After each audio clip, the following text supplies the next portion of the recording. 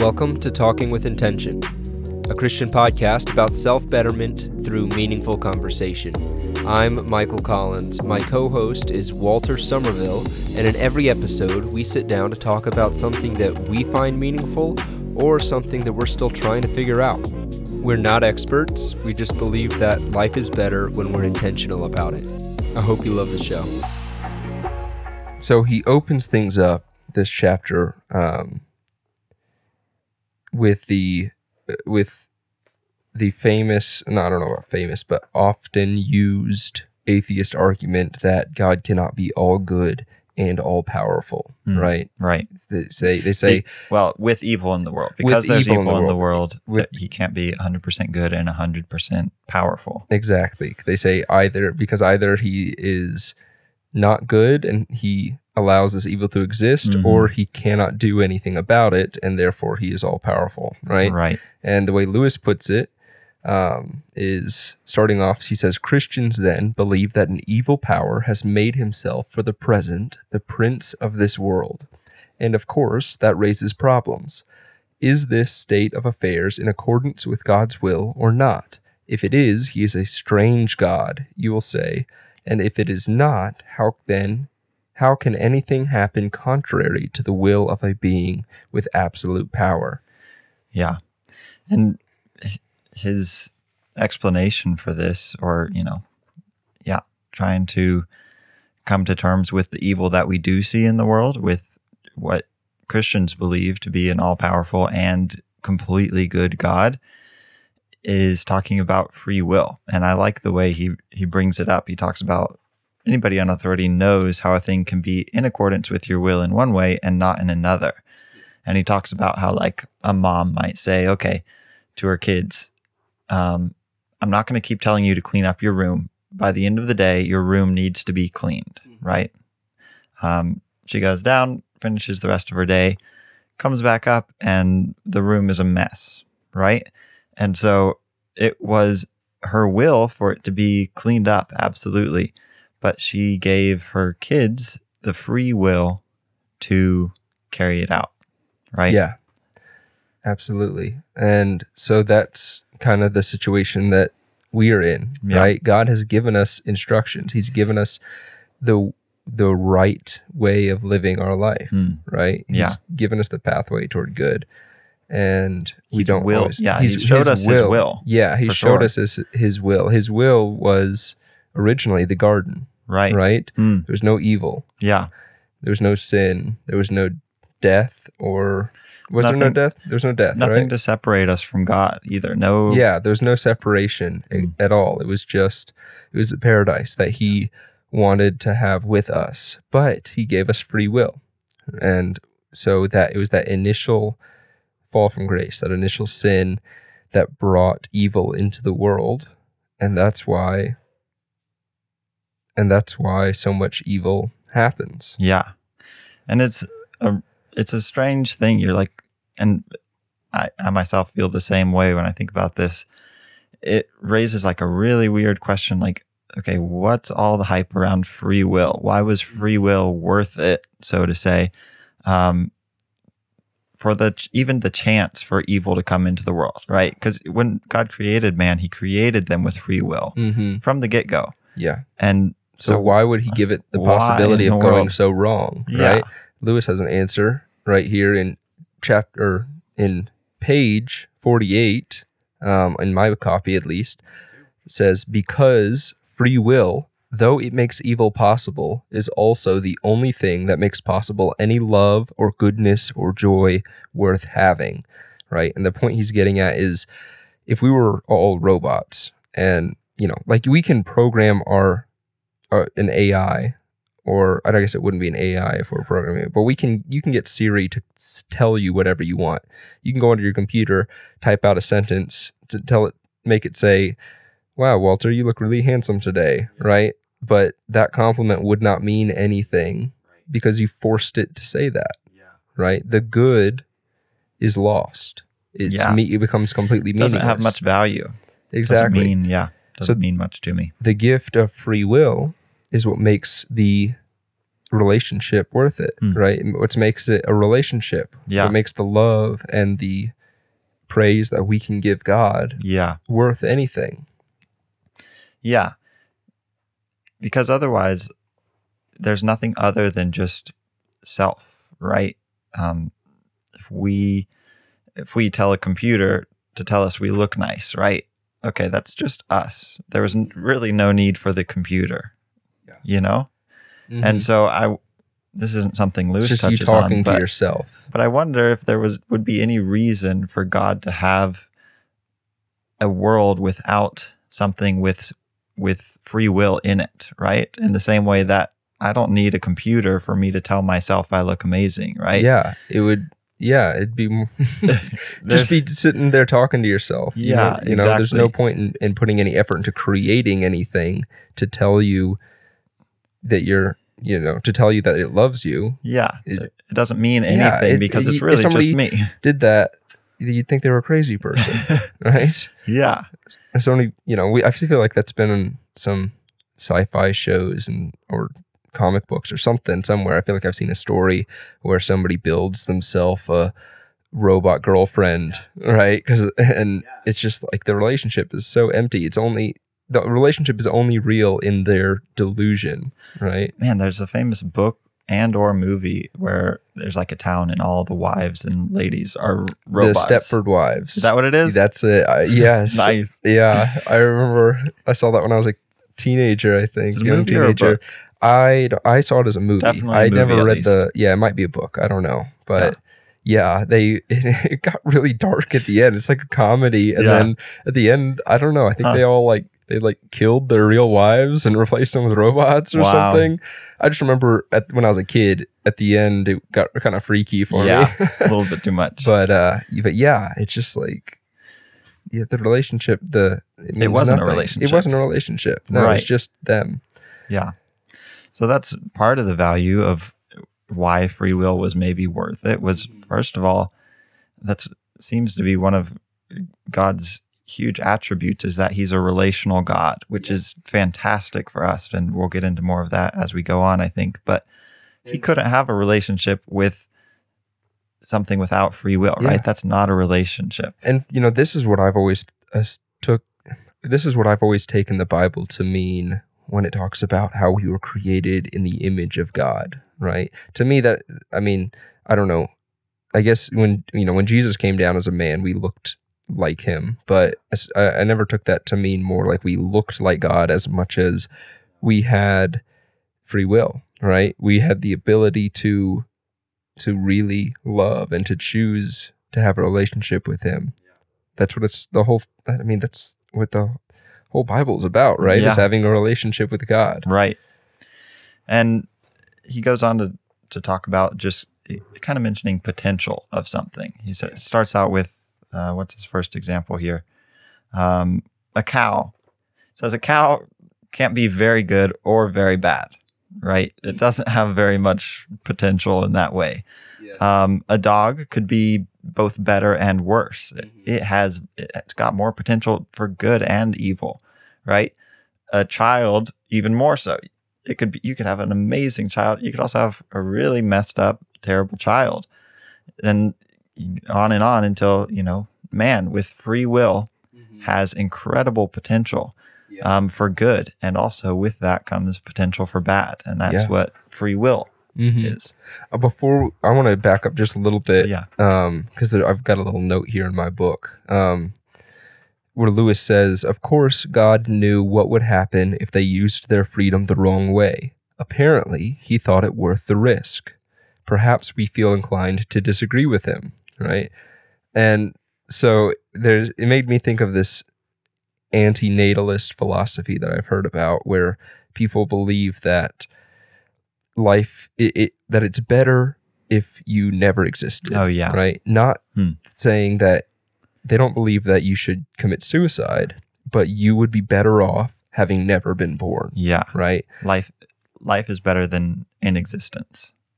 No, life is worse than inexistence. Yeah, inexistence is better than life, right? And Lewis points out that you cannot hold this view if you believe in God, or if you believe that you were created in any way, because He says, but there is a difficulty about disagreeing with God. He is the source from which all your reasoning power comes. You could not be right and he wrong any more than a stream can rise higher than its own source.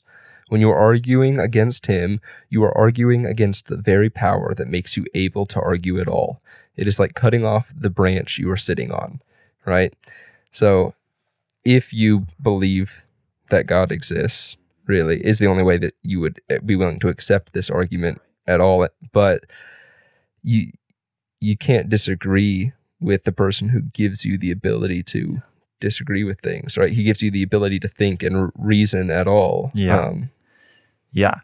Yeah. Your own ability to understand and your own logic, even your own concepts of right and wrong are all from him. And so if you think that using that little bit of logic and reasoning that you've got, you've figured out how God is wrong, right? Mm-hmm.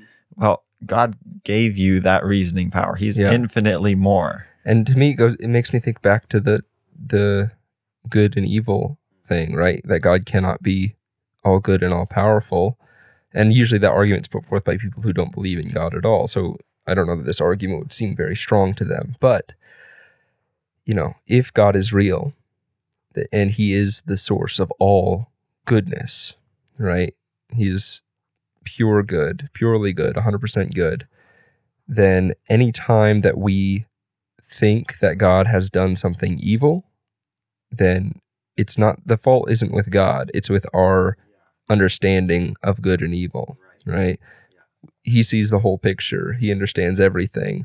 We don't. So if we were ever to, for some reason, think that God had done something evil, we can rest assured that he hasn't. The problem is with our view or our reasoning or whatever it may be. Right.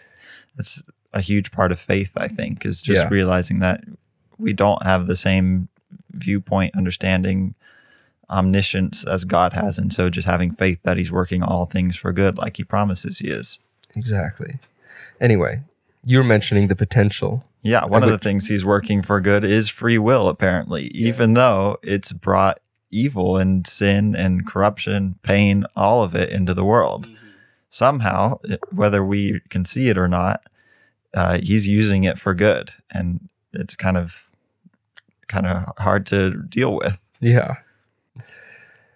But that quote about the potential made me think of a Jordan B. Peterson quote, where he says, you should be a monster and know how to control it. All right.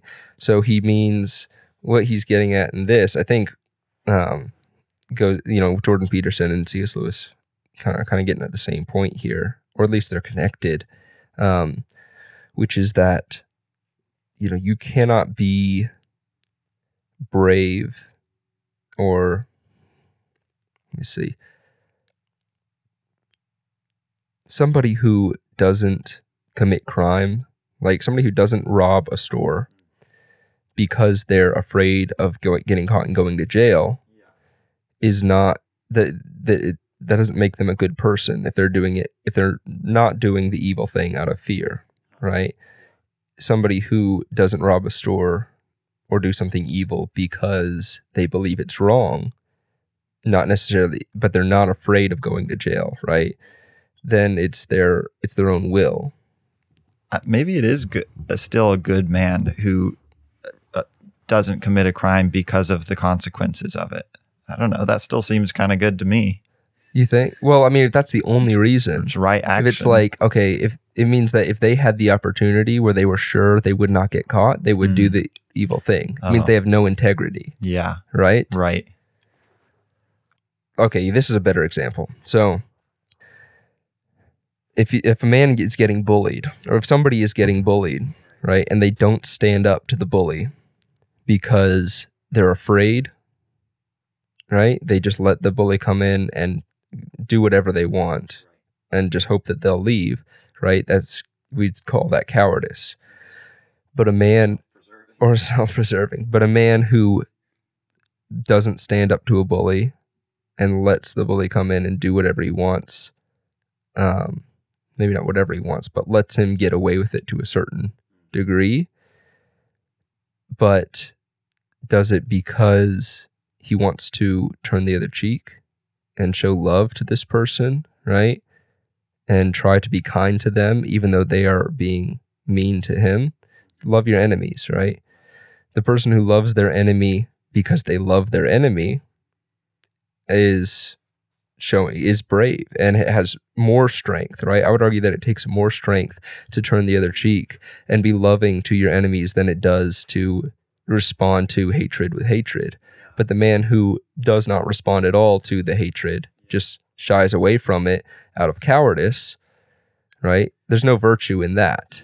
The virtue comes when you have the ability to fight back and you choose not to. So the same action the same action, depending on its background, can be different. I'm struggling with words here. The same action, depending on the intention behind it or the will behind it, right, can be virtuous or non-virtuous. Yeah. And right? In the context of what we're talking about, our reciprocating of God's love, loving God back the way he loves us, is more meaningful if we are at the same time choosing not to be evil and be self-centered, right? If we were automaton, right, and just programmed in, we'd still be loving God, right? But not at the same time choosing or not at the same time putting off evil and deciding not to put ourselves first, right?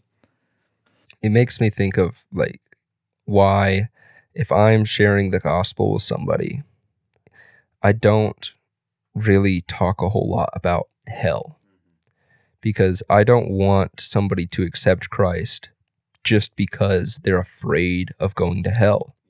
Because that relationship isn't going to be, I think that you could absolutely grow and have a meaningful relationship with God if that was how it began.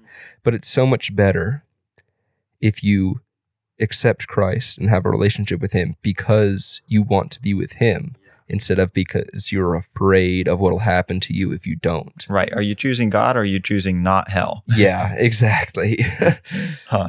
And I do feel like there's something to this of, like I was saying, when we choose to love God, if we were programmed to do that, okay, it's just loving God. Maybe it's not even a choice.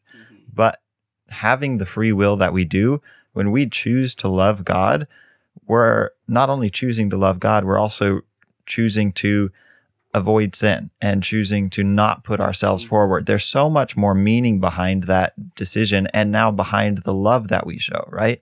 That's why it's worth it, I think, in part to have free will, right? Maybe that's a part of why God thought it was worth having free will in the world, even though we also have the potential to choose the evil and bring corruption, sin, pain, car wrecks, all of it came into the world.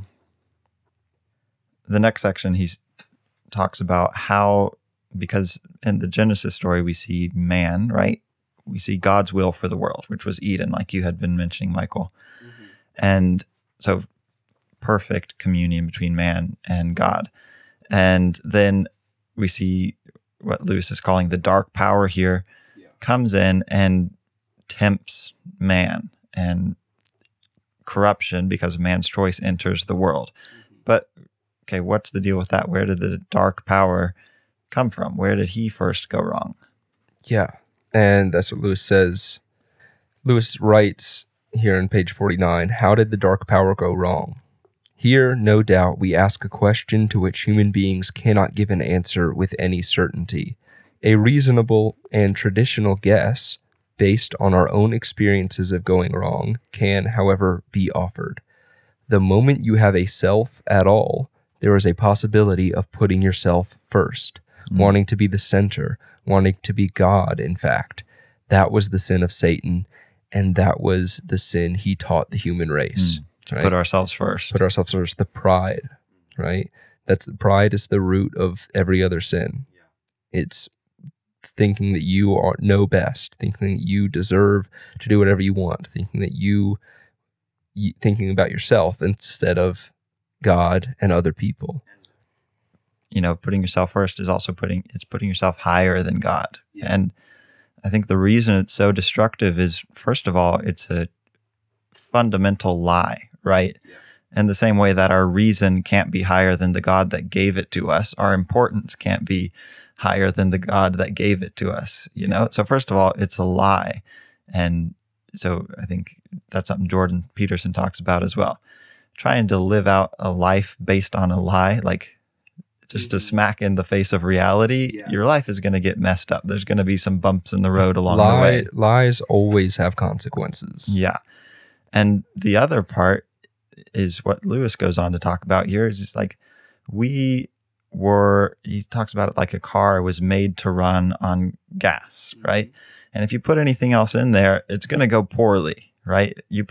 I remember my cousin one time put diesel in a gas lawnmower, and it started up and then it went terribly, right? And the same kind of thing is happening when we try to live out our lives as if we are the most important thing. We're running on the wrong juice. Our own importance and our own meaning is the wrong juice. We were built to run towards God, right? Mm-hmm. We were built to glorify God. Yeah. We were made to worship. And that's the thing. People are made to worship. And everyone worships something, even if they're not aware of it, right?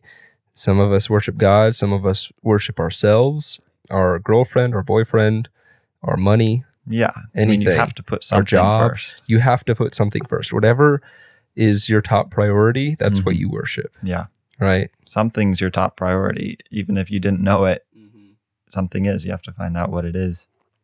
And he says all of human history, right? The wars, everything. It's just the story of humans setting themselves up for failure because they're running on the wrong thing, right? Yeah. We try to come up with great government systems, right? Great new plans, strategies, medicines, all of it. And at some point, something goes a bit wrong because we're running on the wrong juice here.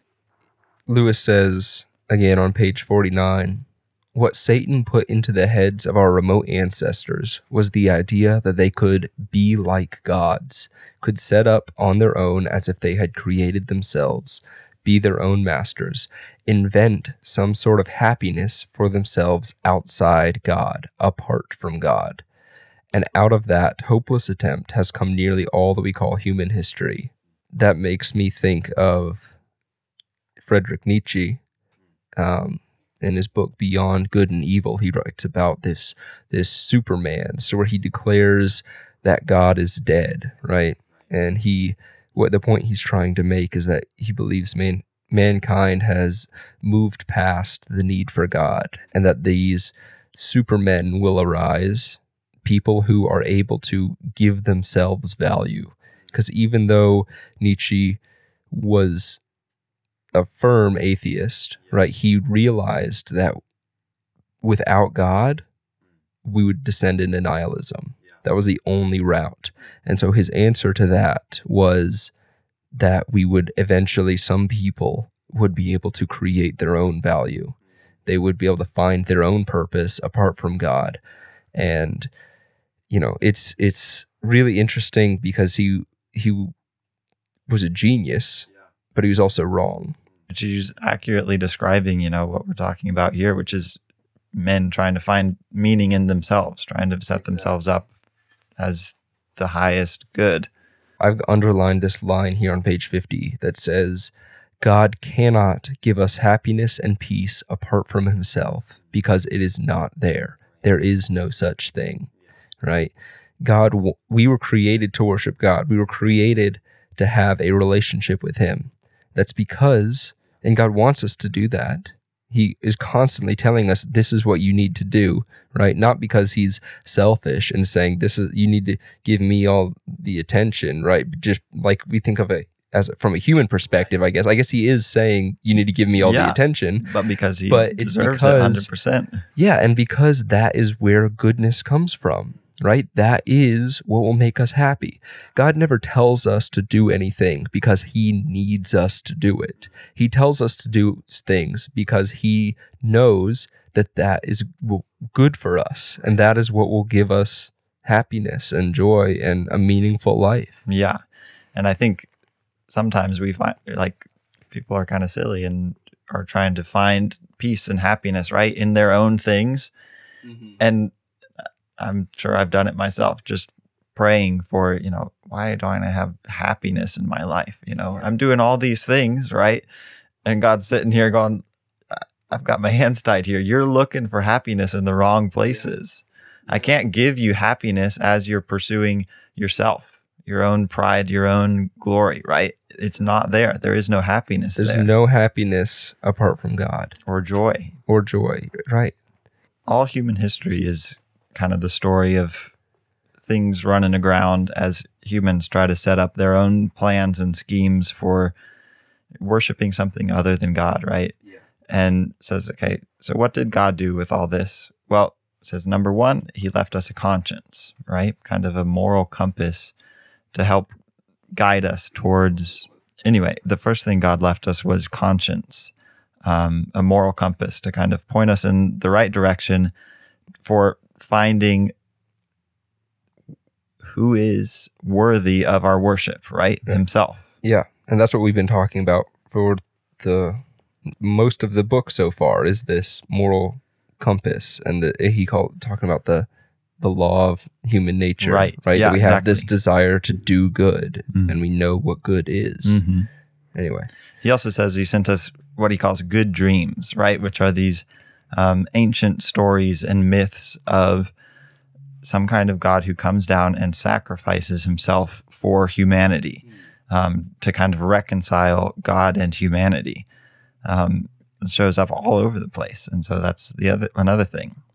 Yeah, absolutely. And where's that at? Where are you? The bottom of page 50 here. Oh, yeah.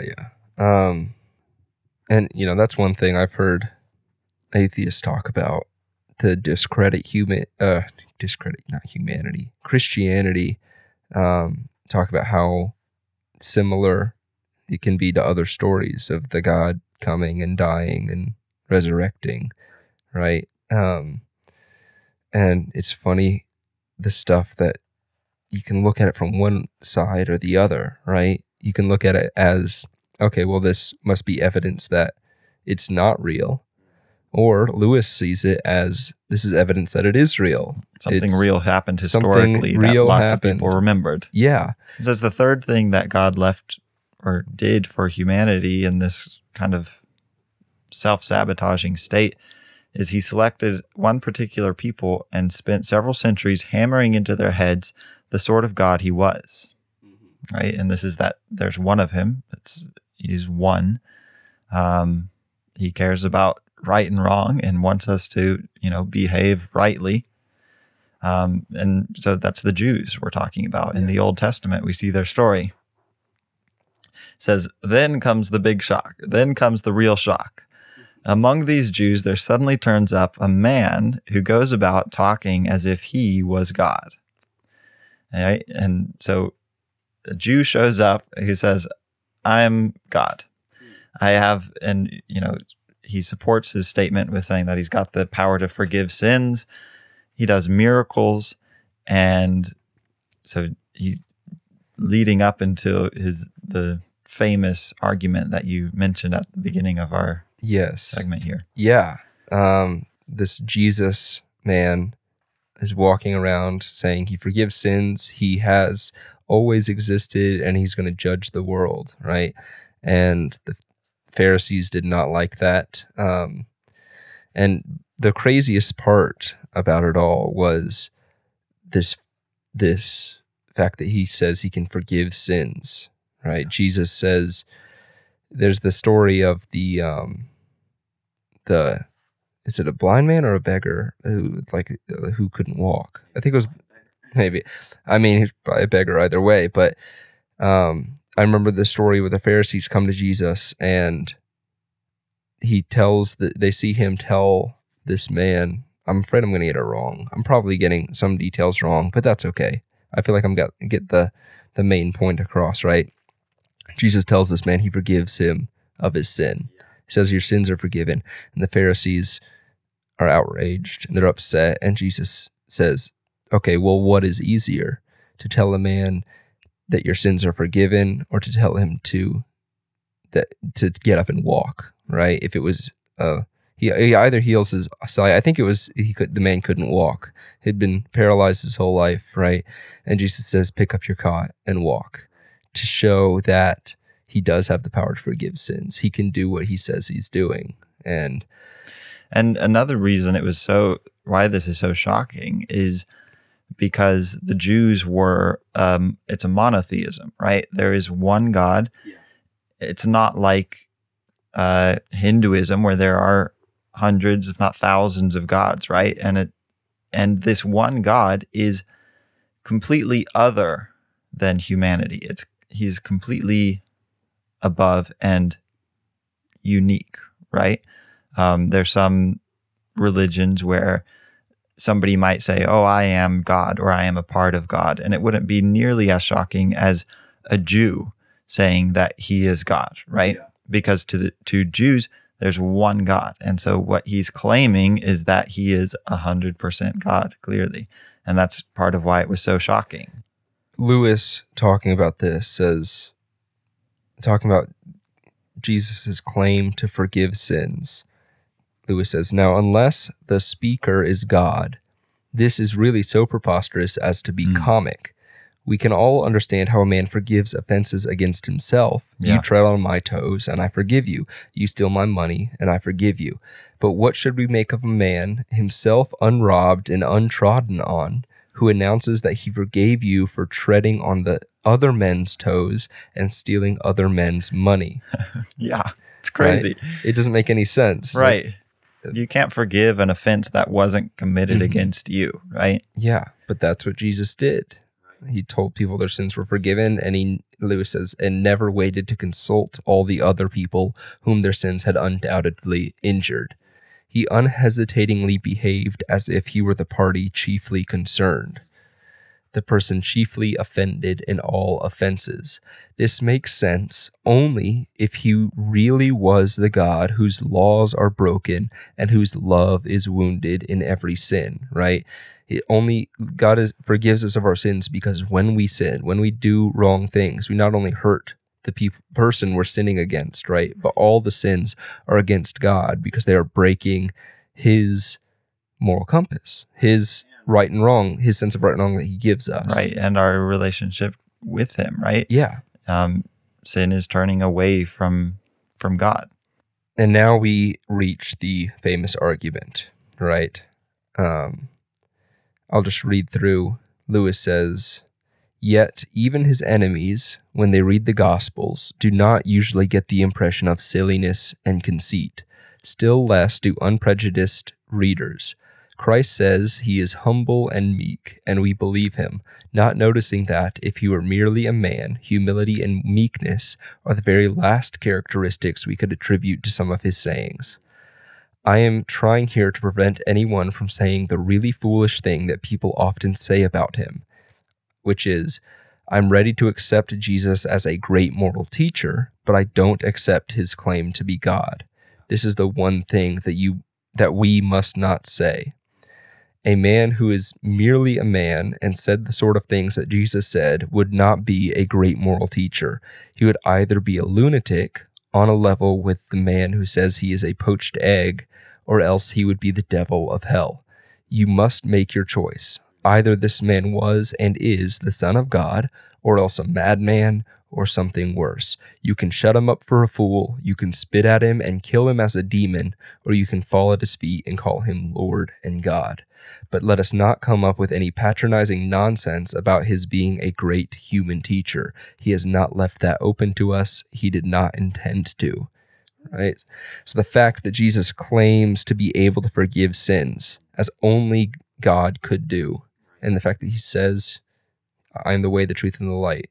I am the Son of God, right?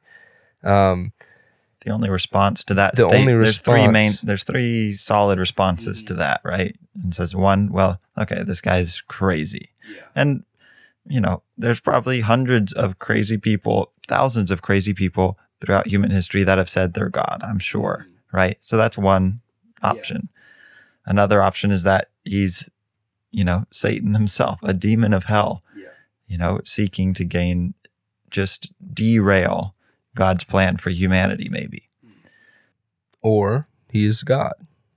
And, this argument, I feel like, seems very strong to Christians. But there is, it doesn't work if somebody doesn't already believe in the Bible, right? If you don't believe in that what the Bible says is true, then you can just say, okay, well, you can pick and choose which parts you want to believe in then, right? And when the whole thing falls apart, any argument based off what is said in the Bible then becomes useless, right? But if you believe in the Bible, if you believe, especially that the Bible as like a historical account of the life if you believe of Jesus, at the very New least, Testament. if you at the very least believe that it is accurate historical document, then you've only got 3 options on what Jesus could be, right? And I did hear somebody once, I brought this argument up in a debate, and they mentioned, well, what if Jesus was just wrong? What if he just thought that he was God, but he was mistaken? And it's like, well, that falls into the lunatic category, like right? Man. Yeah. So it's a pretty big thing to be wrong about. Yeah. If somebody thinks that they're God and they're not, then they're crazy. That's the madman argument. Yeah. I mean, the guy who thought he was a poached egg also was wrong. But we call that a madman. Doesn't matter how much he believed it. Yeah. Or option 3, you can fall at his feet and worship him for God that he is, And I think the reason this is such a strong argument and a powerful one is people who have read, these accounts of Jesus's life recognize something in him that he does not come off as like a madman. And exactly like he says, when Jesus claims to be humble and servant-hearted, it makes sense from the stories that we see of him and from the accounts of his life, right? It really appears he lives the way he lives out what he's teaching. Puts his money where his mouth is, right? And so when he makes the claim that he is God, it is to be taken seriously for sure. Absolutely. All right. Well, next time we have The Perfect Penitent, which I haven't read yet, at least not since the first time I read this book. So yeah. Have you read it? Stay tuned for that one. Yeah. I read this chapter and I cried for the first time in a long time reading this chapter. It's a powerful chapter. I don't remember stay it. Tuned. I'm excited now. Yeah. It's incredible. Yeah. So stay tuned for the next chapter. That was great.